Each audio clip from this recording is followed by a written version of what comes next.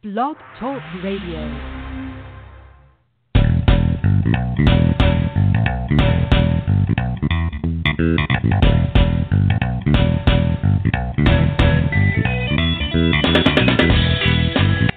Welcome to the new Football Garbage Time NFL podcast. This is the Super Bowl 52 Aftermath edition. My name is Wong.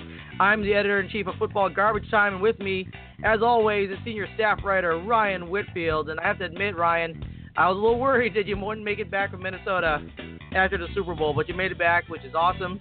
Thank you for being back here. I won't ask you about the game yet because I know you're fired up about that, and we're going to talk about that in a second. But how was your trip outside of the game? Yeah, the trip was unbelievable. My family all said after it that they were, sorry they didn't win when you came out here, and I said, hey, you can't control that part, So we made the most of the experience. We did a couple of different Patriot parties at bars that were hosted in the area, did the Super Bowl experience, and yeah, just in general, kind of took in the atmosphere and did as much as possible. And probably too much drinking during the trip, but it was a great trip. Is there really too much drinking on Super Bowl weekend? I don't know. I don't think there is. All right, I did it.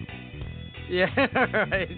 Well, like I said, lots to discuss today, including a brief breakdown of Super Bowl 52 and what we thought were the pivotal moments, as well as coaching issues and off-season issues moving forward for both the Patriots and Eagles. So let's go ahead and get started.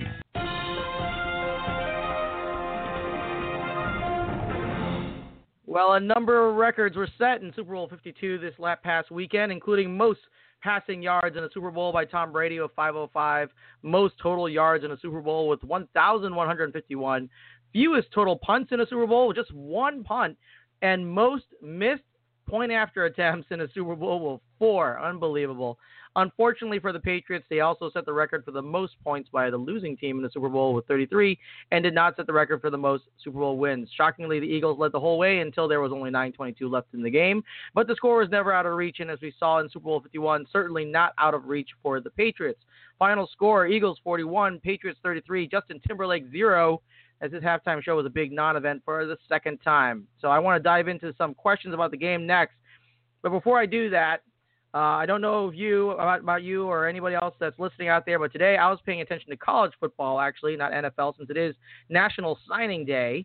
Big changes abound as Alabama's vaunted secondary is essentially all going to the draft, including standout Minkah Fitzpatrick. And Georgia's looking to seriously shore up their secondary, so cornerbacks are much of the focus today.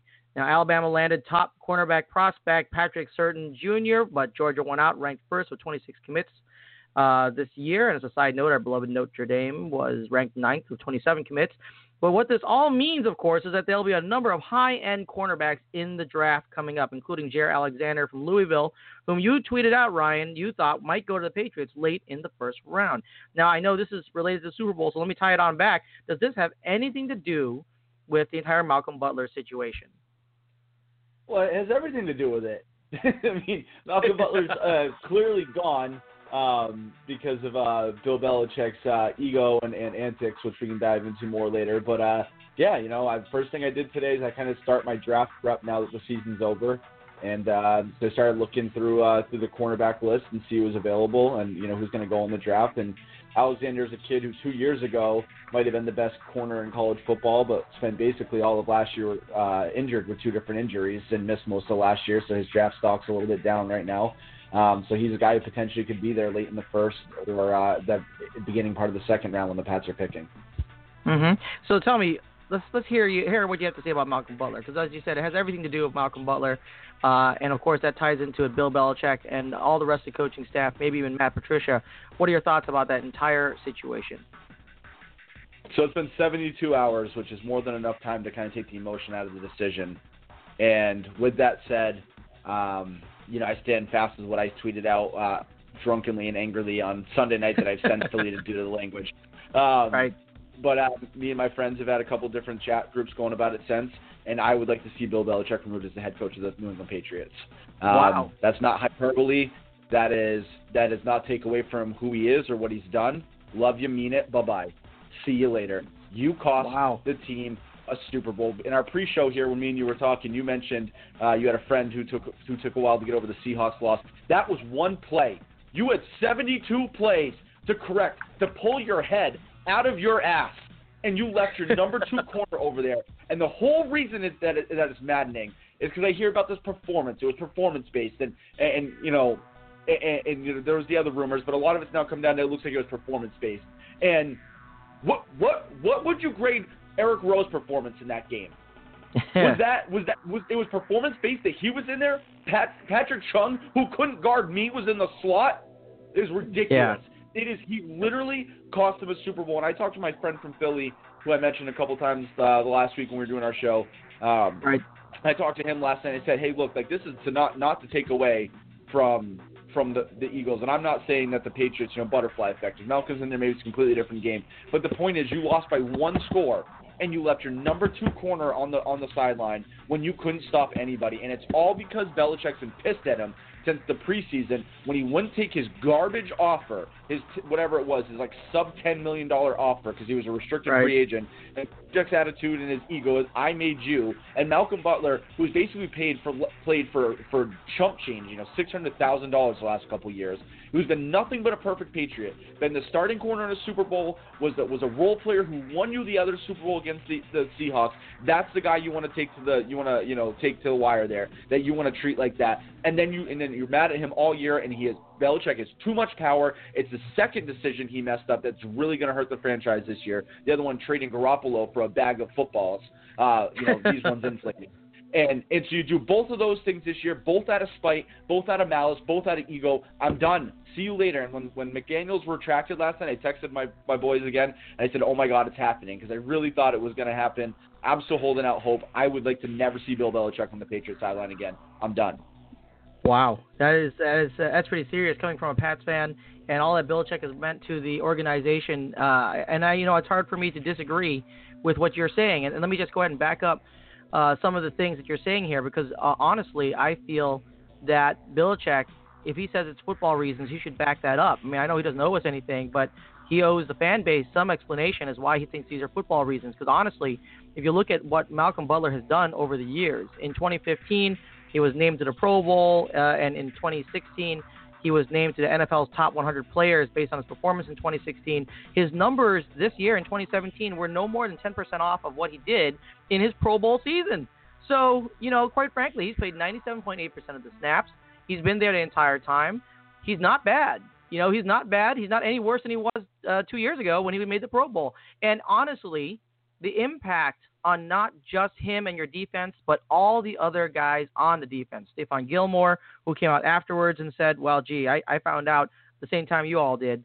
That's not good. Devin McCourty, who said, I'm sure it totally crushed him. I'm sure that was on his mind as well. And even Eric Rowe, who said, yeah, definitely we could have used Malcolm Butler's help. All those people on the field are affected by the fact that you did not play your guy who's been there for 97.8% of the snaps. And last, I will also say that they had to play a third cornerback, and who did they put in there as their third cornerback? It was, I had to even look him up because I had no idea who this guy was. Johnson Batamosi. No, he's a first-year Pat. He was on the Lions last year. He's in his 6th year. His combined stats for his entire career doesn't come close to what Malcolm Butler did in 1 year, just this year. And then he was burnt dramatically by Nelson Aguilar, allowing him to catch 9 to 11 targets for 84 yards out of the slot. So anyway, the point being that I agree with you here. None of this made any sense to me. And as I wrote in my article, which I brought out there immediately after the Super Bowl, it's the one thing that really hit me. If it ain't broke, don't fix it. Sometimes I think that Bill Belichick was being smarter than he had to be, so to speak. He's trying to outsmart himself, and that's what he did here, I think. Don't fix something that's not broken. All right. So I will say that entire Malcolm Butler thing really is going to be an issue. Off-season, he will certainly not be back, and you are correct. I think the Patriots will go after a cornerback. It'll be interesting to see how that all sorts itself out. But let's go ahead and turn to the next issue here. I want to ask you, because there were a number of things that went right and went wrong for the Patriots. What was the pivotal moment for the Patriots, do you think, aside from Malcolm Butler being on the field, do you think if it was changed, could have changed the outcome of the game? There's a whole sequence in the first half, and again, you guys are going to have to bear with me tonight. I was pretty inebriated during that game, and I don't have the stomach to go back and watch it. I'm not being professional, and I won't. I'm not watching that game. I didn't watch the Giants game for 6 years. until they got back in it against the Giants for 4 years. All right, everybody check back in 6 years where Ryan breaks down Super Bowl 52. With that said, there was that sequence in, it was late first quarter, early second quarter, where they drove in, missed the field goal, and then they came back and they had the 4th and 5, missed. And in a game where you can't stop the other team, that turns out to be pivotal because you had to score on every possession, every chance you had, and they didn't do it. And, as much as I like McDaniels, and when McDaniels came back to the Patriots, I was not high on him. I thought he gets too cute. He tries to do stuff sometimes that I'm not understanding why in that moment he's choosing to flex that play. And I think for the most part, he's gotten that out of his game. In this game, and sometimes it does rear up a little bit, and it did in this game. So this is the pivotal sequence right before the missed field goal. Everyone will remember the Brandon Cooks jet sweep where, there's questions, why didn't he take it to the corner? Why did he cut it up and whatever? I think that's just a lot of Patriot people around here just want to blame everything on Brandon Cooks. The real issue there is you have the greatest quarterback of all time who had an unbelievable Super Bowl, and during that sequence, they get it, whatever it was, 1st and 10 around the 15. Run to James White, sweep toss to Brandon Cooks, miss field goal. Yeah. You had the ball at the 15 with the greatest quarterback of all time. He doesn't run a single pass play. Okay, you come back down the next time. It's 3rd and 5. What do? Oh, it's a perfect time in a one-possession game to break out the quarterback throw here. Do you think they would like to have used that maybe at some point in the second half when it was a little bit more of a dire situation and really had to have it instead of 3rd down in the freaking first quarter or second quarter, whatever it was at that point? So you do that, and then on 4th down, you throw a deep out route to Gronkowski, one of those, which is my least favorite play. It's like when it's 4th and goal, like the Falcons against the Eagles 3 weeks ago. It's 4th and goal and you throw a fade route. I hate that play. It is such a low percentage play. It's the same thing in basketball as the ISO and huck up a 3 at the clock. Like, run a design play. So that sequence right there, 2 possessions, no points. You'd been moving the ball all over that Eagles defense, and you did the rest of the night after that. And that was where they got that little bit of a lead in the cushion. You finally made your run to take over the lead. They come back and score the final 9 points, game over. Yeah.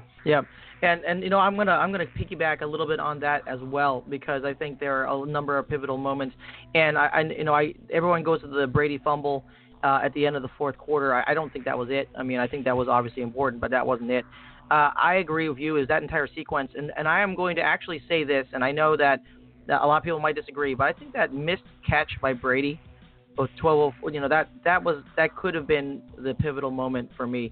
And I know it's not like a big deal in the greater scheme of things, but I broke it down and I looked at it. And, with 12:04 left in the second quarter, the Patriots, they're down 9-3. Pats defense inducing the first punt of the night. That was the first punt and the only punt of the night, but the Pats defense got a 3-and-out out of Philly. Brady was unable to kind of like haul in, and it was a little high. Absolutely was a little high. Danny Amendola tossed it, but there was tons of green in front of him. If the Patriots subsequently turned that into a first down, it would have been a different story. Because what happened, as you said, they turned it over on downs. Eagles took it back for a touchdown, going up 15-3. Now, if Brady had caught that pass, that drive should have ended in at least a field goal. Might have eaten up at least another 1:30. If they did eat up more than 1:30, Eagles couldn't have gone downfield and scored their 3rd touchdown of the night right before the end of the half. And in a particularly confidence-inducing fashion, which we're going to talk about a little bit later. In other words, the score could have been tied, Patriots 15, Eagles 15 at that moment. And, I don't want to make a bigger deal out of it than it should be. But, hey, I'm just saying, if you want to look at one thing, they could have changed the entire dynamic of the game going into the second half. That could have been it. What are your thoughts on that? Yeah, I would say overall I agree, but that's, it's still my same frustration with the call, that it wasn't a had-to-have-it moment. Right. It's a waste of a play in a pivotal kind of early moment of that game, early first half, or, the first half of the game. The person that you needed to make a catch, because, like you said, it's a little bit high, but you would say in most situations you have to catch that. Except for I think Brady has 2 career receptions, so not exactly the guy I want on 3rd and 5 who has to make a catch. That's why it's stupid. That's why it's a tough play. It's why McDaniels got out-coached in that first half, and he called a brilliant second half, so I'll give him that. Yeah. But that play was so stupid. It was so stupid to waste it there, and it was so stupid that Brady, that's a play you run on 2nd and 2 at midfield. You don't run that on a 3rd and 5 have-to-have-it moment. So dumb. so unbelievably dumb. Right, so I totally agree with that. I guess we can talk about that all night. But let's go turn to the next topic I want to talk about, and that's, I'm sure your least favorite, the Philly special. The Philly special that they ran, that we just alluded to, that they ran at the end of the first half on fourth down. A really interesting play there that ended up working out for them. Now, I will say this about the Philly special, I will say this because I'm a Bears fan, but also because, hey guys, give credit where credit's due. That was actually a Bears play 2 years ago in the very same stadium, into the very same end zone. That's right. It was exactly the same play. Of course, Matt Barkley was involved. Obviously, he's not a good quarterback, but it was a very same play, ran into the same end zone in the same stadium. It wasn't called the Philly special. It was actually called the Clemson special, because guess what? Clemson actually created that 5 years ago. So come on, Philly, call it where you got it from. It's the Clemson special. Now, interestingly enough, guess what? Guess who was on the field during the time that the Bears ran it 2 years ago? Yep, it was Alshon Jeffrey, playing exactly the same role as he played last time. And, of course, on the Bears staff with then offensive coordinator Darwell Logans was now current Eagles receivers coach Mike Rowe. So, hey, guys, I know you got it from Chicago. You're welcome. All right, just saying. So let me ask you this. Do you think the Philly special had a significant impact on the game and the way they got that touchdown, or do you think that it doesn't really matter if they got the TD, they got TD, it doesn't change anything how they did it? Well, I'll say a couple things here quickly. One, you are incorrect. They did not get it from your Bears. Brady and the Patriots actually ran that exact play against them back in 2015, and it was actually one of Brady's 2 career receptions that I just cited. Even I'm not familiar with the Bears play, but even the whole faking, like he's yelling at the left tackle or the right tackle there as he goes out. So it seems like they all stole it from Clemson. But okay, all right, we'll go back to Clemson against them just 2 years That's ago. Fine. We'll go back to Clemson. But the way that they scored it didn't change anything. But what it did do, and you would think I'd be mad about this play, but I'm going to take a positive spin for a second, because I've been telling you how wrong you and everyone are for years, and it played out here. Let me ask you, I know Leclerc had that one touchdown run, but take that touchdown run out on a play where he just bullied his way through. Aside from that, did the Eagles run the ball? Did the Eagles possess the ball and hold the Patriots? Or did the Eagles come out and say, especially with Malcolm Butler out, were they smart enough to come out and look? Because the Patriots for years have had crappy third corner play and fourth corner play, and Patrick Chung really can't cover anybody. Did the Eagles come out, especially once Gilmore went on Jeffries, they said, well, no, we're just going to stay away from that matchup because Gilmore can shut him down. We're going to attack the guys who suck, and we're going to step on their throats, and on 4th and goal at the end of the half, we're going to risk not getting any points, because if you just kick field goals all day and try to possess the clock at the end of the game, Brady's going to have a chance to beat you, and he's probably going to beat you. Now, in this game, he probably still would have fumbled. Still the strip sack probably still would have happened. But I digress. The point is that is the kind of play that beats the Patriots. That's Baltimore Raven-esque right there. That is, we have a chance to get up on them. We're going for it. We're going to do it. And they did it, and it worked. And it's proved right, like I've said 1,000 times. Jacksonville tried to run the ball, possess the clock, limit Brady's possessions. They don't win. Right. The Eagles came in and said, your defense can't stop us. We're going to be aggressive, not dumb aggressive like the Falcons when the tide started to turn, but like aggressive when they could be and cautious when they had to be. And they did that. And instead, what they did was, in a game where Brady threw 505 yards, 3 touchdowns, and 0 picks, they won by 8 points.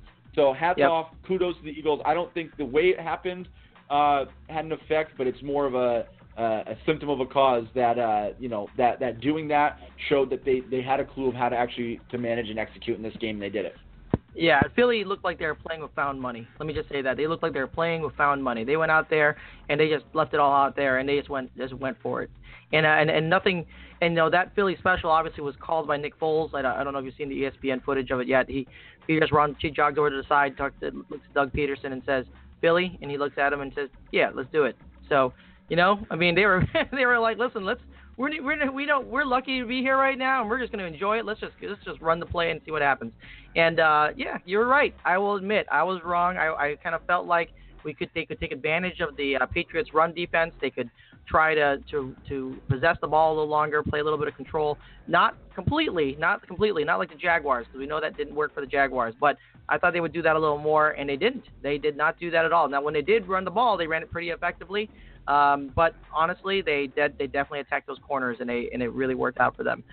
All right, let me go ahead and flip it over here, and I'll also say that in line with what you're saying, the fact of the matter is in the second half, that was quite the adjustment, and the adjustment was partially just throw the ball to Gronk because he's going to make plays, but there was a sequence there where it was like 3 touchdowns in a row by the Patriots, and the Eagles responded with a touchdown, then they responded with a field goal, and if they were going to trade field goals for touchdowns, we've said this all year round, that's not going to work with the Patriots, and honestly, I thought that with a little over 2 minutes left, that wasn't going to be enough. That field goal at the end wasn't going to be enough. So there you go. Anyway, the point being is that it was a very close game. It was very interesting. But now we're past it.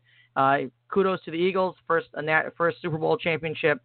Kudos to Nick Foles. Lots of things for them to talk about in the offseason. But now we have something else to talk about, and you already you alluded to it, and that is Josh McDaniels, who has just spurned the Colts yesterday, cleaning out his desk, actually. Bill Belichick apparently caught him there, told him that he would be involved with personnel and cap management decisions, and Kraft said, hey, you're our guy in the long haul. Wink, wink. Bill Belichick is still in there next year, so you're not going to get your wish, it doesn't look like. But Josh McDaniels, what do you think about this entire situation of Josh McDaniels? Take it from both sides. What does this mean for him going forward in the Patriots, and how does this impact the Colts? Yeah, so first I'll say, in regards to it doesn't look like Bill Belichick's going to be out this year. It didn't look like McDaniels was going to be here 48 hours ago. So situation still seems fluid to me, and I'm still holding out hope. All right. I'll start on the nicer end of things. For McDaniels, I know everyone's coming out saying there's no assurances, and like you said, looks like Belichick's going to stay here. I also saw an article today that said Belichick said he's going to start training McDaniels on how he views the salary cap, how he views the financial planning and all this stuff, which means he's prepping him.